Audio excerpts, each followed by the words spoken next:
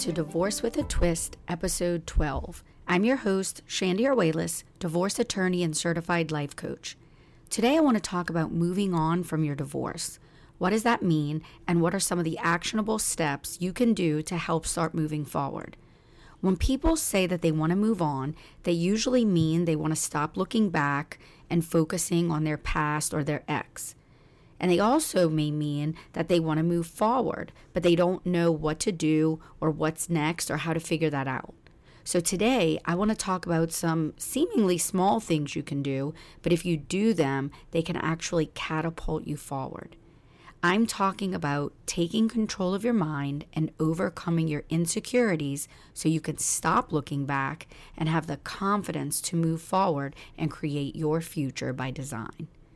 So first, you want to clean up your thoughts, that negative voice in your head that keeps you stuck. And sometimes we're so stuck in our pity party, we can't see it. So how do you actually clean them up?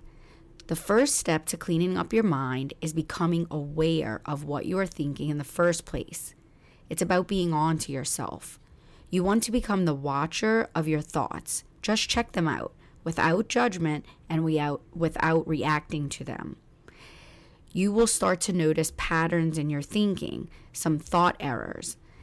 Thought errors can be like generalizations. No one's ever going to love me. I'm never going to find anyone that can put up with me.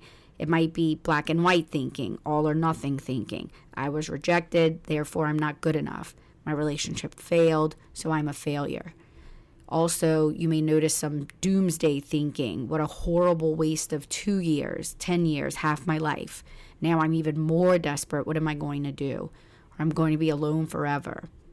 Some of our thought errors are obvious and obviously irrational, but some are very sneaky and can get us stuck. Thoughts like, why is this happening? Why me? You think the world is out to get you and everything has gone wrong. But what if nothing has gone wrong? What if instead of believing everything is happening to me, you believed everything was happening for you? If you could just believe that for 5 minutes, that everything was happening for you rather than to you or against you, how would that make you feel? Would you feel any differently than you do now? Becoming aware of your thought errors will allow you to then work with them. Know that every thought you have is optional. Every thought you have deserves to be challenged. Not all of our thoughts are true, even when they feel so true. And I know they feel true. Your thoughts become your beliefs, so you believe them. But it doesn't make them true. The second thing is don't take things personally. Not everything is about you. Most people are wrapped up in themselves and their own lives. Loosen up your flow. Relax your shoulders, unclench, relax. When you think there's this spotlight on you and everyone cares, it can make you anxious and become worried. You stress about the future. The third thing is not to make assumptions. So much of what causes us pain in all areas of our lives is what you think someone else is thinking, what you think someone else may have meant by something they said or did. Don't assume. Ask. And don't assume other people know what you want, what you need, or how you feel. They don't. And there's no point wishing they did or thinking if they cared about me they would know.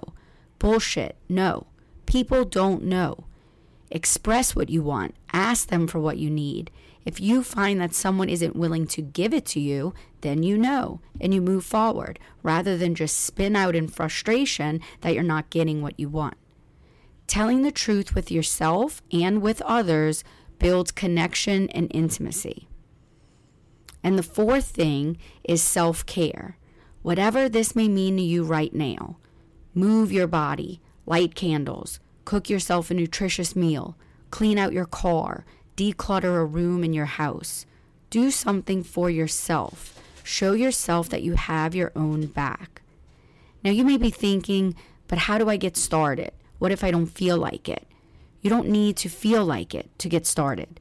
There's no magic motivation that's going to find you and help you do something. You just do it. You start. Motivation will build, you will gain momentum, but you just have to start. And you start by making the decision to start. New behaviors may feel hard or uncomfortable, but that's perfectly fine. You can try on behaviors and see what feels best. And over time, the new behavior will become your new normal. You got this. I want to leave you with a replacement thought that you can use when you're cleaning up your mind. If you're thinking, I can't do this, which will lead to overwhelm, try Rome was not built in a day. This is part of the journey. That's it for today. If you want to work more closely with me, visit directionafterdivorce.com, where our goal is to help you recover from your divorce, rediscover your self-worth, and repurpose your life. Until next time, take care.